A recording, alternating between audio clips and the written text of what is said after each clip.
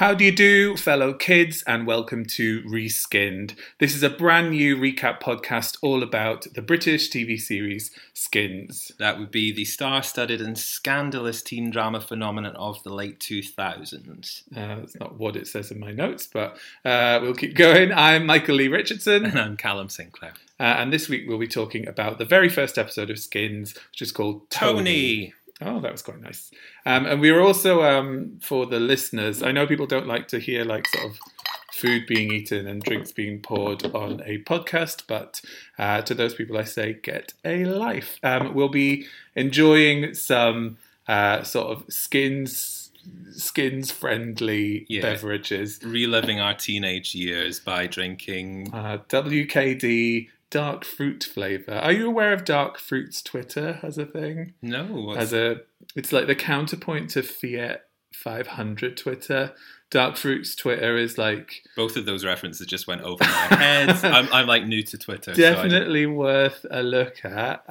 Dark Fruit's Twitter is like all the boys that would be kind of underneath Liam Gallagher's posts with the kind of notice me daddy vibe about them. Okay. Definitely worth a look at. I think if they were doing Skins now, there would definitely be some Fiat 500 and Dark Fruits discourse in there. So this episode was written by Brian Elsley, who at this point would have been best known for adapting The Crow Road, Alistair Gray's novel all about Glasgow, and for his own series, The Young Person's Guide to Being a Rock Star. And Skins was based on an idea that Brian Elsley had with his son, Jamie Britton. Do you know the story of how his son came into fruition, how Skins came into fruition? Yeah, something vaguely about it. So Jamie Britton, who is Brian Elsley's son, also wrote a few episodes, I think, of Skins further down the run. Yeah, I think he was a kind of teenager at the time, and I think he kind of had some kind of conversation with his dad where he said, you know, the television landscape at the moment doesn't really reflect the actual lives of teenagers I know, and there's a real appetite for something that's a little bit more edgy and kind of dynamic. One of the things that I really like about Skins is that it was put together in a way that's very different to the way TV shows were put together at the time and the way they'd be put together now. It was almost like a writer's room, but we don't really have writers' rooms in the UK, and we certainly didn't then. But it was kind of a room put together of young people, young collaborators, young theatre writers and directors, comedians. Josie Long and Robin Ince were involved somewhere along the way. And they kind of created the storylines for the series from the conversations they were having in the room and the things they were talking about, so that it really reflected young people's lives at the time. It's, really exciting way of making television, I think. Before we go into the first episode, would you like to answer the question, do you like Skins? Do I like Skins? The thing about Skins is that even at the time when I was watching it, I knew that it was flawed. There was a lot about it that rubbed me up the wrong way, but there was so much about it that was unique and was interesting and genuinely reflective of how it felt to be a young person at that time. Because we were both in our early 20s when Skins first aired. Don't give the game away. But yeah, there were things that I kind of related to in Skins that I couldn't really find in other teen dramas at the time. And the fact that so many real luminaries of, people that would go on to be like really major stars, from Dev Patel and Nicholas Hoult, but also the writers, really, it was a launch pad for a lot of great talent.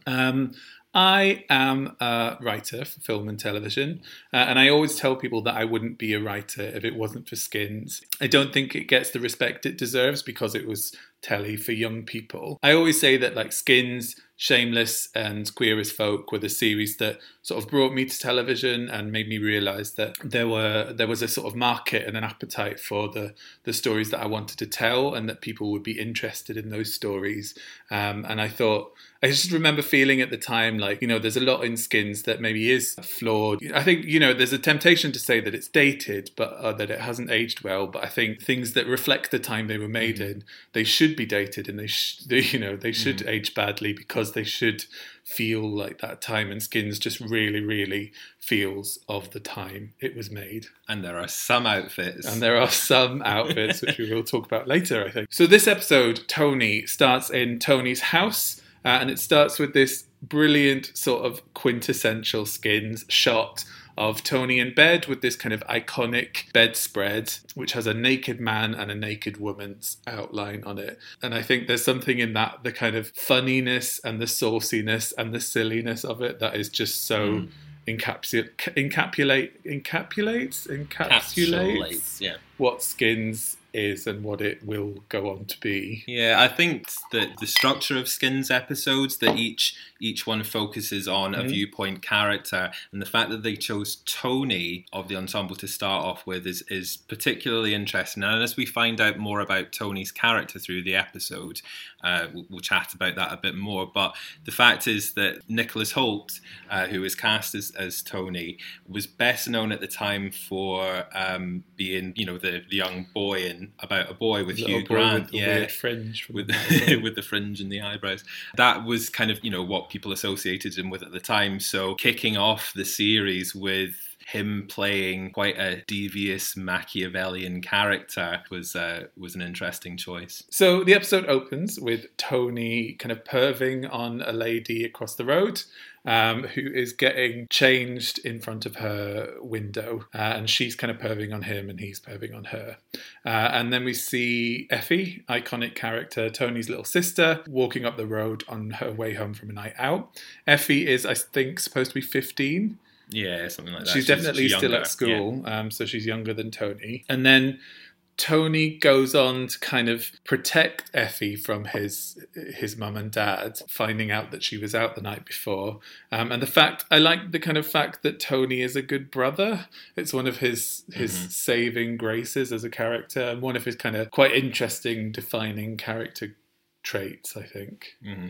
And I like that whole exchange also tells us a lot about Effie as well. The fact that she's sort of slinking home from this night out, and all she does is kind of give Tony like a signal, and he knows exactly what to do, turns the music up so that he upsets his blustering, swearing father, played by Harry Enfield. Lots of the Skins parents are played by like comics and character actors who were big in the 90s, which I think is an interesting road to go down. I think it's cool though. I mean, I think it is a bit of a kind of one, something for the parents idea, but I think it also, with some of the actor kind of matchups with which established actors are playing the parents and who's playing the children, it kind of creates a little bit of a intertextual sort of thing in a few cases. Yeah, I think so, actually. That's probably right. I sort of lost track of what you were saying there because I became so obsessed with the fact that Tony in this scene plays this, he turns his music up really loud, so that his dad will come in and shout at him so his sister can kind of sneak in the front door. And he has like a death metal CD in his CD player, which like I wrote down notes of like, why does he own this? And then I wrote down what kind of music would Tony actually like? Because my sort of thing about Tony, or my theory about Tony, is that he's a sociopath. And I know it's problematic to talk about sociopaths and people don't like diagnosing people as sociopaths, but let's put the caveat on this one that Tony is a made-up character that doesn't exist, so I can say if he's a sociopath if I want to. And I've had a couple of glasses of Dark Fruit WKD now, so, I don't really know what I'm talking about anyway. But I think Tony is a sociopath. What makes you say that? Well, there's lots of things that he does throughout the episodes, but one of the first signs of sociopathy, I'm not sure that this is in the big sort of list of how to spot a sociopath, but he goes into the bathroom where he's reading Jean-Paul Sartre, which I'm sure is relevant, And I do have an English degree, but I don't know why it's relevant. He goes into the bathroom, locks the door, and then jumps out of the window so that his dad's locked out of the bathroom, and he just kind of winds him up. Harry Enfield spends a good sort of 10 minutes of this episode just shouting, and it is quite hard to take in. Yeah, it's that's one of the things that, you know, when I was watching it the first time, I thought this is a little bit much. There's a lot of shouting and swearing. Well, one of his lines I wrote down here was "sodding, fucking, bollocking, shitwank," which just, and then I wrote down "awful, I hate this," because that is the sort of thing I really don't like. But I think Tony is proof that you don't need to like a character to find them compelling or to want to watch them. And I do think there's something quite interesting and maybe quite brave about that, because almost everything he does in this episode is absolutely awful. I think he's almost like a deconstruction of the main character of like a sort of young adult show or a teen show or a teen movie. Well, yeah, I think it's kind of, I think that he's more of a deconstruction of the idea of what kids think is, or kids at the time thought was cool. He's kind of posited as like, you know, this is our main character. This is the first character that we meet in the series. And there's another character who is really the sort of protagonist of this whole episode and who goes through the arc, whereas Tony just sort of glides through the episode.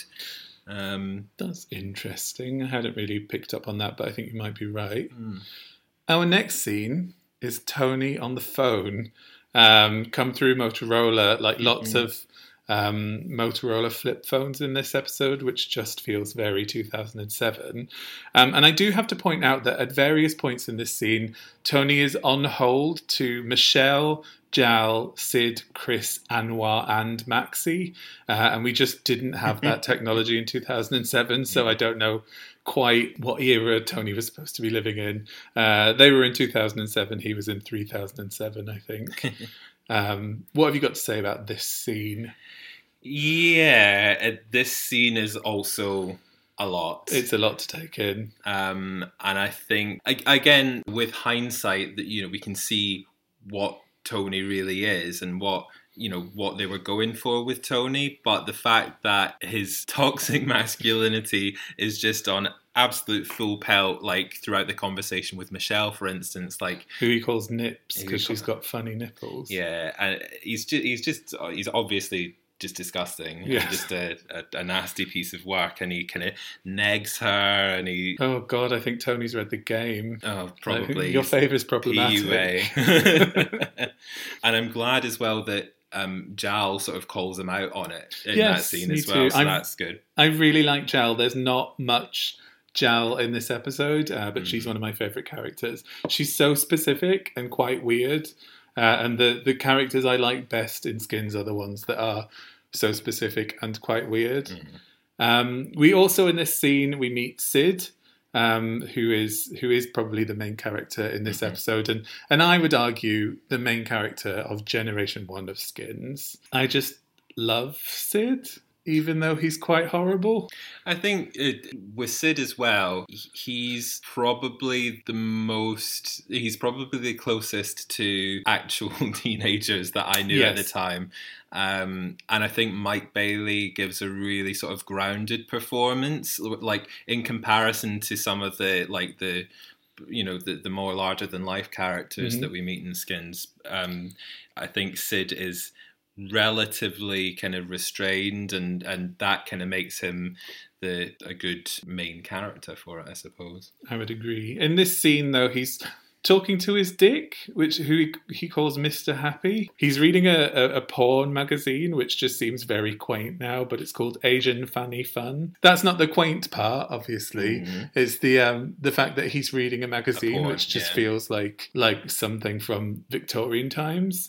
And his room, like, proper looks like it would stink. I think Sid's room and a set that we're going to be in later in the episode are two really good bits of set design. Decorations. Yeah. Well, it's interesting because we see, like, at this point in the episode, we've seen in Tony's room, Sid's rooms, and Effie's bedroom as well. And Tony's the one note that I had was he had a blow up poster in his room, and he's got kind of classic film posters in his room. What's blow up? It's a film from the 60s. Effie's room is like quite traditionally teenage girlish, and and Sid's room, yeah, like you say, just is an absolute state. Also in this scene we get introduced to lots of characters, and I think this scene is very economical. So it's having to do a lot. You've got to be economical when you're introducing characters, especially in an ensemble as big as the one in Skins. But this whole scene is economical to a fault, I think, because it kind of boils the characters down to the sum of their parts.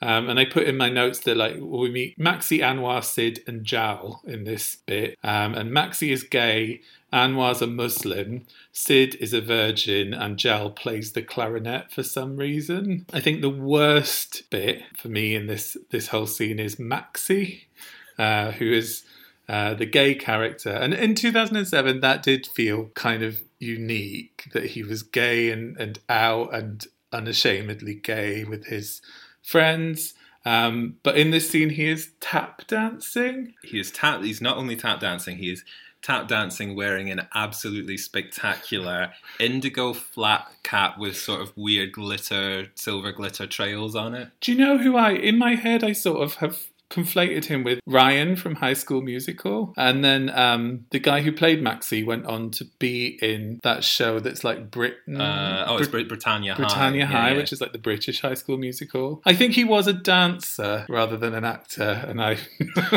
say that with a wink. He's a very talented dancer. He's a very talented dancer.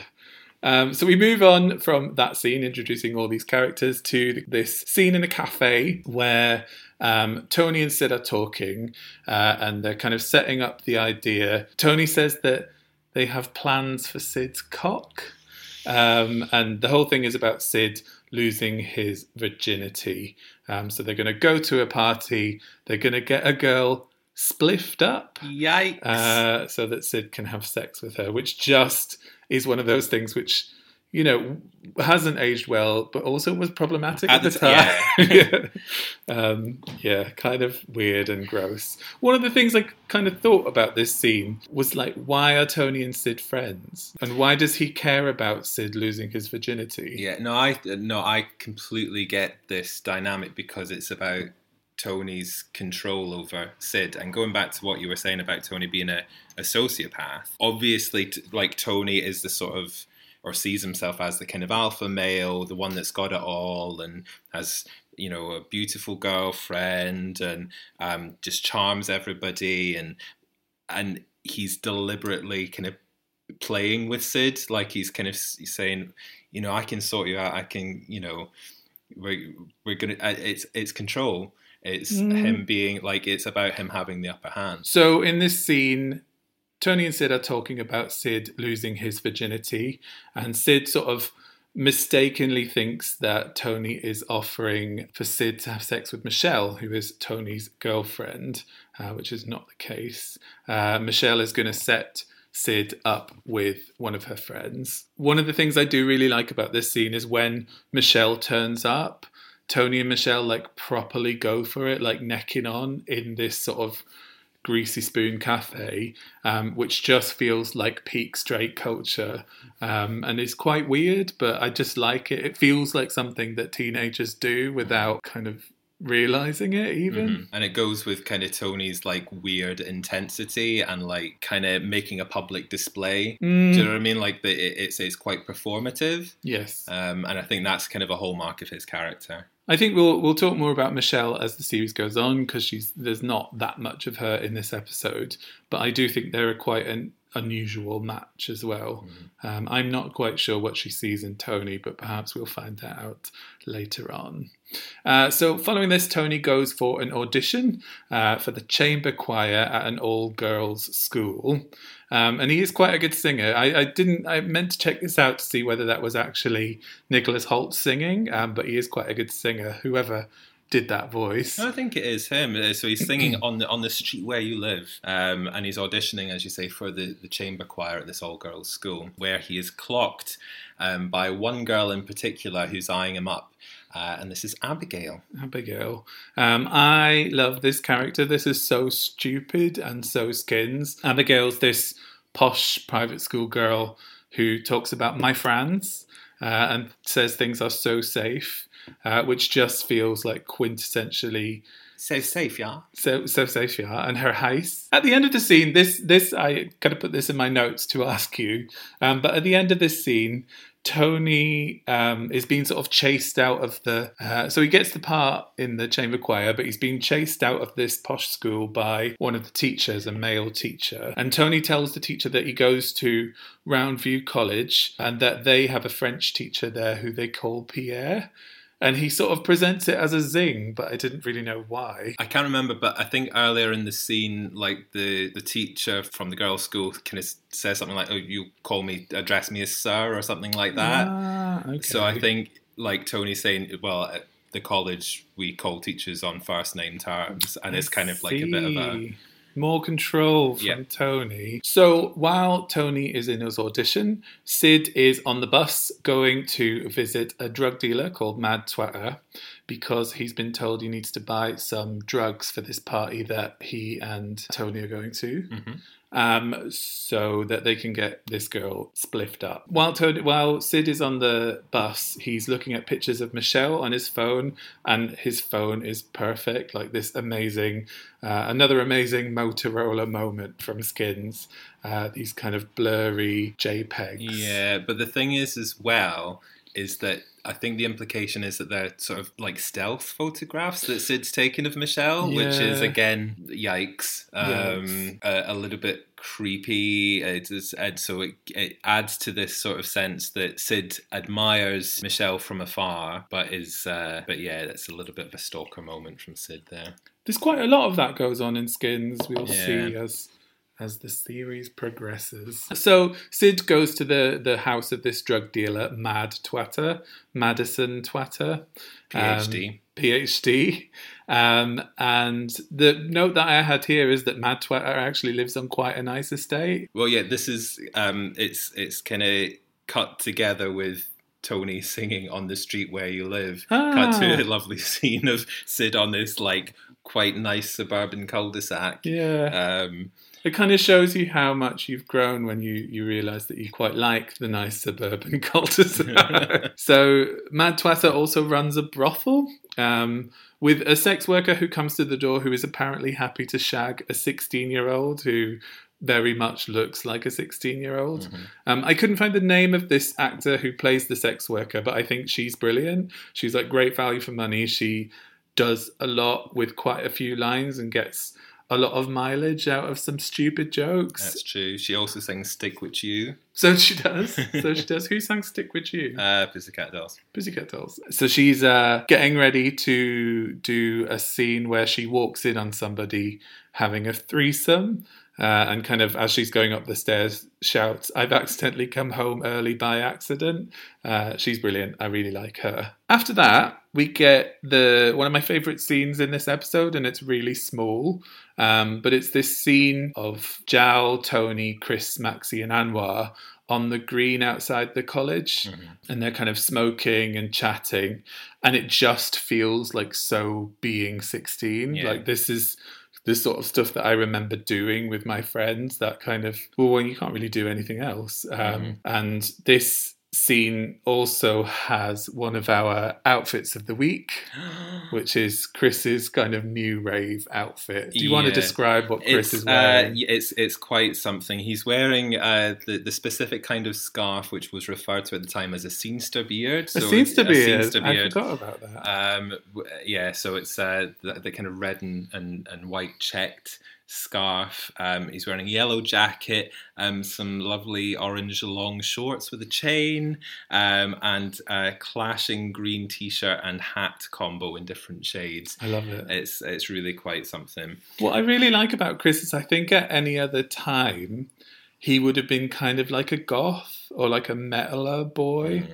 But there's something so specific about 2007 that he had to be this... Yeah, he's kind of new rave. Mad, day-glow, new rave guy. Sort of... I think as well, I mentioned Mike Bailey's performance as Sid before, but I think Joe Dempsey as Chris is also a really fantastic kind of naturalistic actor, and really has that endearing quality to him. Like, usually I kind of hate the character that's like the class clown and is the zany guy, but I think that Chris has a real, like, even in those kind of brief introductory scenes, he has this kind of real vulnerability and kind of sweetness to him. Yes, as well. He's one of my favourite characters, but I'm sure we will talk about him more as things progress. Just before Tony gets to the lawn, though, there's there is a joke that I'm not so fond of as well. I'm not sure if you picked it up, but he walks past a big issue seller, and like there's a kind of exchange about, oh, how was your holiday? Oh yeah, I don't like staying in 4-star hotels, and and it's a bit like... This whole bit is very weird, but also, like, I used to work in a shop. The guys who sold big issues used to come in and they used to give us their change. So we'd get change and we'd give them like a £20 note or whatever. One of the guys that used to come in was like this guy. Like, he was homeless, obviously, but he used to go on holiday all the time. Like sort of... not to Ibiza or Magaluf and stuff like that, but he used to go away all the time, like abroad, which I think is quite remarkable. So, you know, there may be some truth in that character, even if some of that seems a bit weird now. Going back to the lawn scene, there's kind of an exchange where Tony quotes Dawson's Creek, and like Jal is the only one who picks up that that's what he's referring to, and Chris is like, I don't watch TV. You know, I don't understand this. Is that actually from Dawson's Creek? We'll research that. We'll do some research for the next time. And there's also one of my favorite. So the whole point of this scene is Tony's trying to convince these guys to come to this party, but they've all got excuses. Jal's got clarinet practice or something. Because Jal's only character trait at this point is she plays the clarinet, and she's a bit sort of... and she knows Dawson's Creek. And she likes Dawson's Creek. So Chris, Maxie and Anwar had already made arrangements because Maxie was taking them out for a big gay night out, as he reminds us in like this really clearly ADR'd line that like kind of just comes out of the blue during the lawn scene. I did notice that it was. So nobody can really come to the party. So Tony quickly gets on the blower to give Sid a voicemail to let him know, don't bother with the drugs, it's a no-go. But alas, it's too late, because Sid is at Mad Twatter's house, and Mad Twatter himself arrives home and introduces himself as Mad Twatter PhD, which stands for Pretty Huge Dick. And I put in my notes that was awful. Awful. This character actor is so weird, and I can't remember if he comes back again or if there's just another couple of characters that are very similar in Skins. But I think he does maybe come back again. But yeah, I think actually this actor kind of worked for this. Oh, I think he's great. This exchange, yeah. I think he's great. I liked his vibe and his energy, and I didn't recognise him. One of the things I kind of noticed in this scene, it's my other set that I really like, but there's like paintings on the wall of naked women, and they're all just perfect, like they're so horrible and shit. One of them is a woman with a panther and 2 tigers and a parrot with volcanoes in the background. Right. And then Mad Twatter gives Sid these drugs. Sid wants an ounce of weed, but Mad Twatter gives him 3 ounces of weed and says he has to sell them at the party.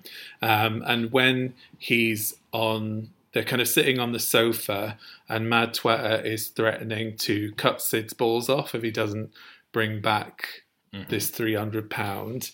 And when they're on the sofa, the sofa and the cushions have got plastic on them, which I just think is like the best touch I've seen in anything in a long while. Imagine if Mad Twatter was played by Joan Crawford, like that. I feel like you should have been.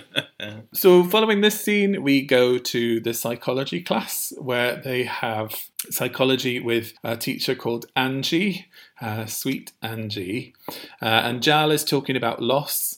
And Angie's crying because her boyfriend has just split up with her. I love Angie as a character. We'll see a lot more of her as the series progresses. One of my favourite things about her is her amazing hair. Mm-hmm. She's got this very specific fringe that never goes out of fashion. And I think every woman in her 30s who works in a college has got that hair. She's it's a very specific look. I think Siobhan Morris, who plays Angie, I think she really elevates the series as well as like one of the kind of adult characters that they kind of keep coming back to. One of the only sympathetic adult characters, I would say. And I think tonally she just gets it, like kind of over the top hysterical crying and stuff in the in the classroom, but there's a real sort of kind of dynamic way that she kind of interacts with the kids as well. The kids. Yeah, the kids these days. Following this, Sid puts his phone on and gets all of the messages that Tony had been leaving him while he was at Mad Twatter's house saying, don't get the drugs. And I had this kind of Pavlovian response to Sid's phone going off, like that sort of beep noise as he gets all these messages. Oh, I had a note about that as well, because when he puts his phone on, the phone makes that kind of activation, which is dun, dun, dun, dun, which is the same, or very similar to the notes that are used in the kind of little glockenspiel coda at the end of the opening theme. Not convinced by that. That was the Motorola startup sound. Well, I know, but I think the Skins theme. I think the Skins theme kind of consciously She's reaching your honour. We also get Chris coming on to Angie after this.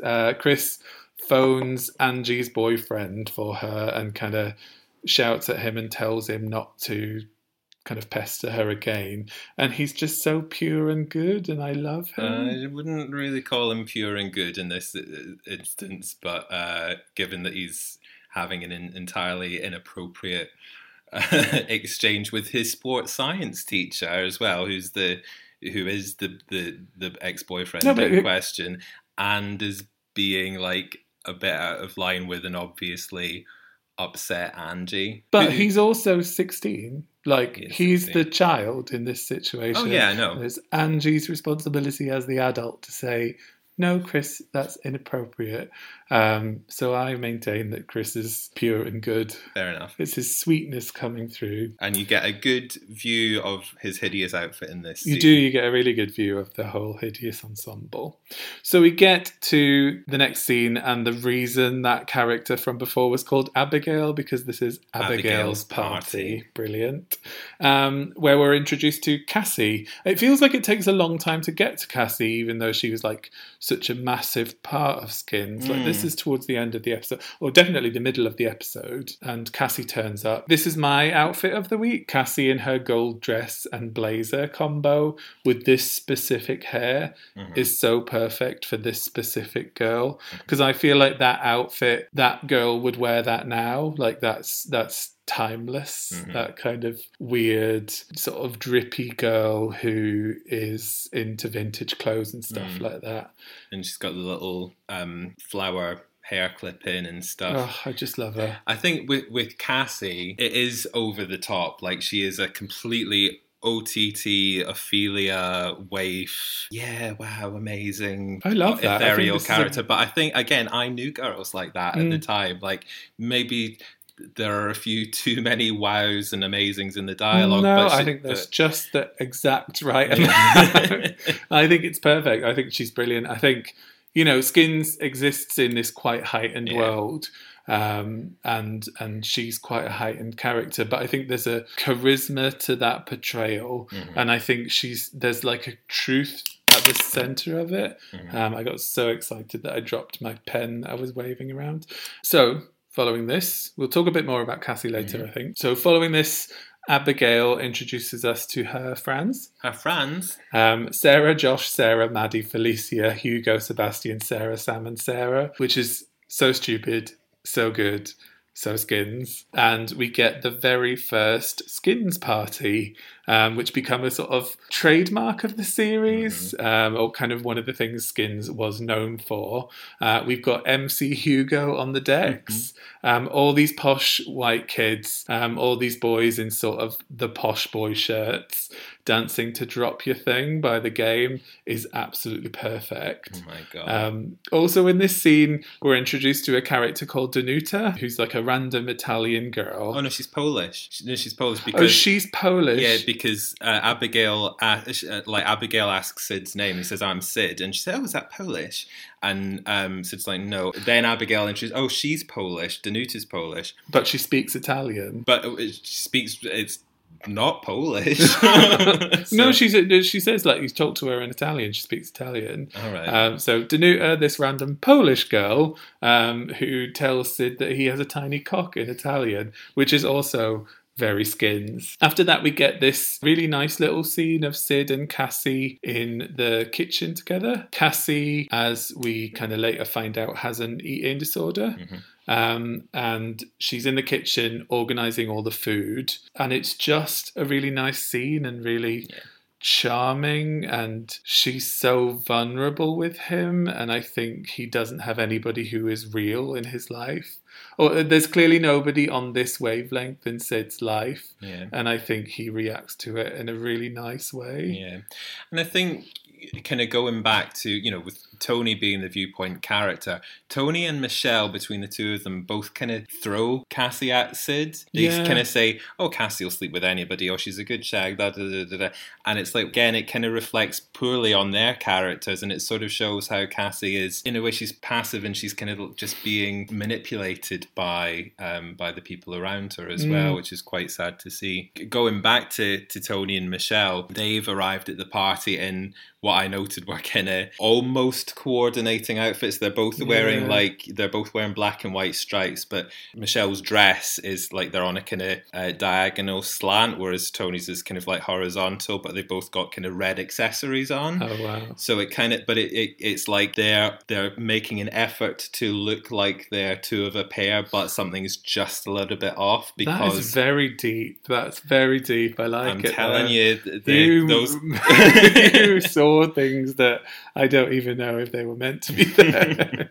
Come on, English degree. So while everyone is at the party, Chris, Maxi and Anwar have gone for their big gay night out, and it's at this kind of awful gay bar, and there's like 3 guys there dancing to Lisa Stansfield's All Around the World. There we go.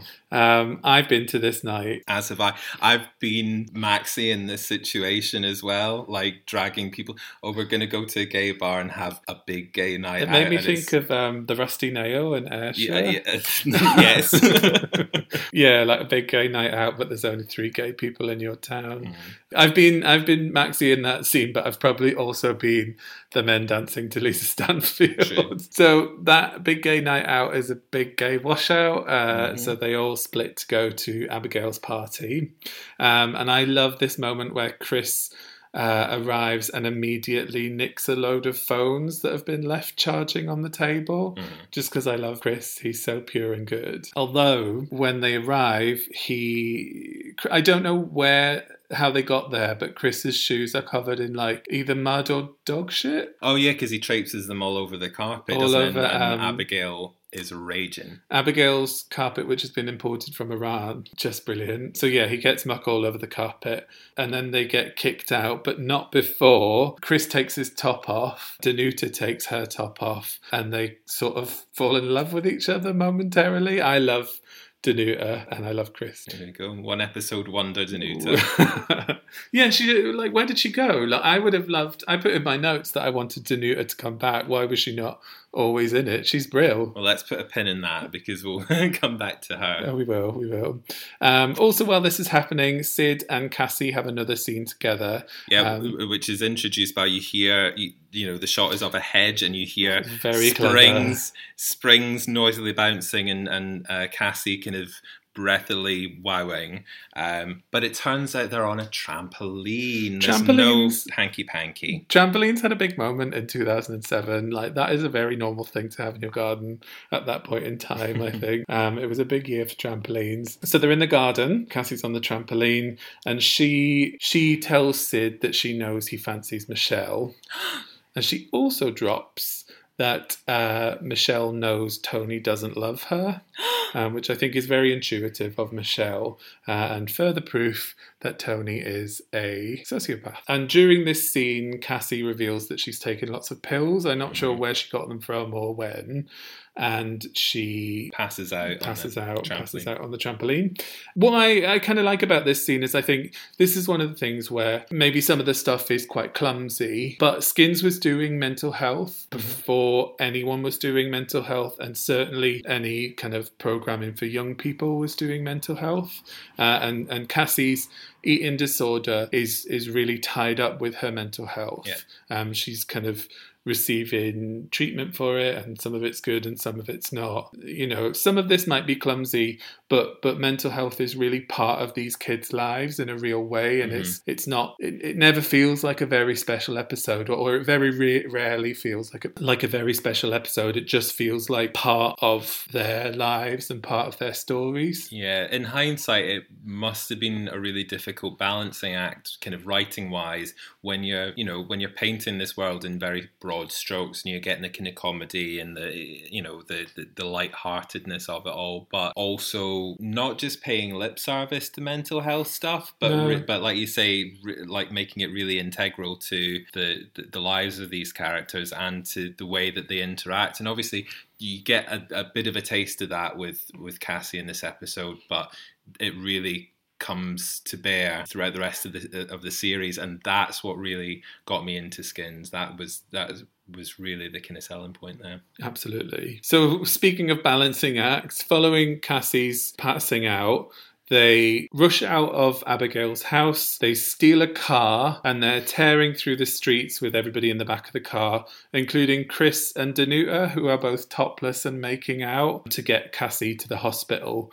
And it just is perfect. It's so silly, this scene. And when they arrive at the hospital, Cassie wakes up. Like, I don't quite know what's happened there, but the episode's nearly finished, so she wakes up. She can't be dithering with going to A&E. So as they're going back home, they park by a river so that Anwar can get out and have a piss. Yeah, it's like a river or a canal, or one of those. I think a canal, actually. The canal's in Bristol. So Anwar's peeing. He has a bit of a shy bladder. He's asking them not to look at him, look away. And when they're in the car, they're rifling around. Sid's looking for skins, which are in the back of Tony's pocket. Dropping the title of the series in the first episode. Skins. And so as Sid's reaching for the skins in Tony's back pocket, he knocks the handbrake, and what do you know? The car falls in the river. Again, so stupid, so Skins, so good. I absolutely love it. It's so good, like it's so daft and so big and audacious that you can't help but like it, or I can't help but like it anyway. My favourite lines from this episode come after they've gone into the river and they all kind of pop up at the surface, where Sid says the dope's gone, so he's lost all of Mad Twatter's dope. And Cassie just sort of comes up out of the water and says, at least we've got our health. And I love her. She's so lovely. We end the episode where we began, with Tony in bed in his iconic naked man, naked woman bedspread, but this time he's with Sid, and I really think this scene is so lovely. So we've come completely full circle, and Sid is still a virgin and Tony is still a sociopath. And interestingly as well, at the start of the episode, Tony was kind of in between the figures of the man and the woman. Oh, here we go, English degree. I'm just saying that so in this last scene, Tony is kind of lined up with the male figure, and then Sid's head is popping over the woman's body. So Sid's the bottom in this relationship. Is that what you're saying? Not all women are bottoms. That's problematic. Yes. I've had too much dark fruit WKD. Anyway, moving on to my final question of this episode and Tony's is, where did Chris and Danuta go? They got out of the car at the hospital. I didn't notice that. But yeah, we... Oh, that's boring. I wanted it to be a mystery until next week for us and for the gentle listeners of this podcast, but you've ruined it. Do you like this episode? Do you know, I don't particularly like this episode, but I think in a way it was an effective opening statement for what Skins is. It's not, obviously it's nowhere near the heights that the series reaches, but it's not terrible either. It's a kind of middling-ish episode that sets up what the series is and kind of points towards how it is different. And I remember at the time of airing, there was a segment on Charlie Brooker's Screen Wipe where one of the talking heads, I can't remember who it was, Stuart Lee. It was Stuart Lee, yeah, was talking about how he couldn't relate, like he'd seen this first episode and he said he couldn't really relate to the teenagers as portrayed in this series. And going on the basis of this first episode in isolation, I can kind of see why. But there was enough of interest to me from that first episode, and again it was the stuff like Cassie that, you know, and there were some kind of interesting characters and bits and pieces that made me want to continue watching the series, and I'm glad I did. Me too. I really like this episode. I do think it's interesting because Skins is one of my favourite series, as I said before, and I do talk about it a lot as one of the things that sort of brought me to writing for telly, but it's not one of my favourite pilots. But when I've gone back this time and watched it again, you do see the kind of bones of the series, and a lot of the DNA of the series is in this episode. And I do think it's a really good bit of telly and a really compelling and enjoyable bit of telly, even the bits that are sort of hard to watch or problematic. So thank you for joining us for this very, very, very first episode of Reskinned. Do you have anything else you would like to add? Not really. I'm looking forward to next episode, which is going to be focused on the character of Cassie. So where can people find us on the internet? If you want to send us an email, we're reskinnedpod@gmail.com, and we're also on Twitter @reskinnedpod. So feel free to get in touch with your outfit of the week, favourite moments from the episode. Slide into our DMs with a proposal, and we shall see you next week. Bye! Yup. Hey Maxie, we need you tonight. Sorry, bro. Big gay night out. You know, me and the lads. The lads? Yeah, gonna take them on a voyage of wonder and discovery. Fuck that. Look, Max, for Christ's sakes. Maxie, can you stop fucking tap dancing? I can't hear myself think. Sorry, Tony. Gotta get these moves, you know, for the show. Do they have tap dancing in Death of a Salesman? It needs a number. I've always said that. Anyway, meet me on the green before psychology, yeah? Gotcha.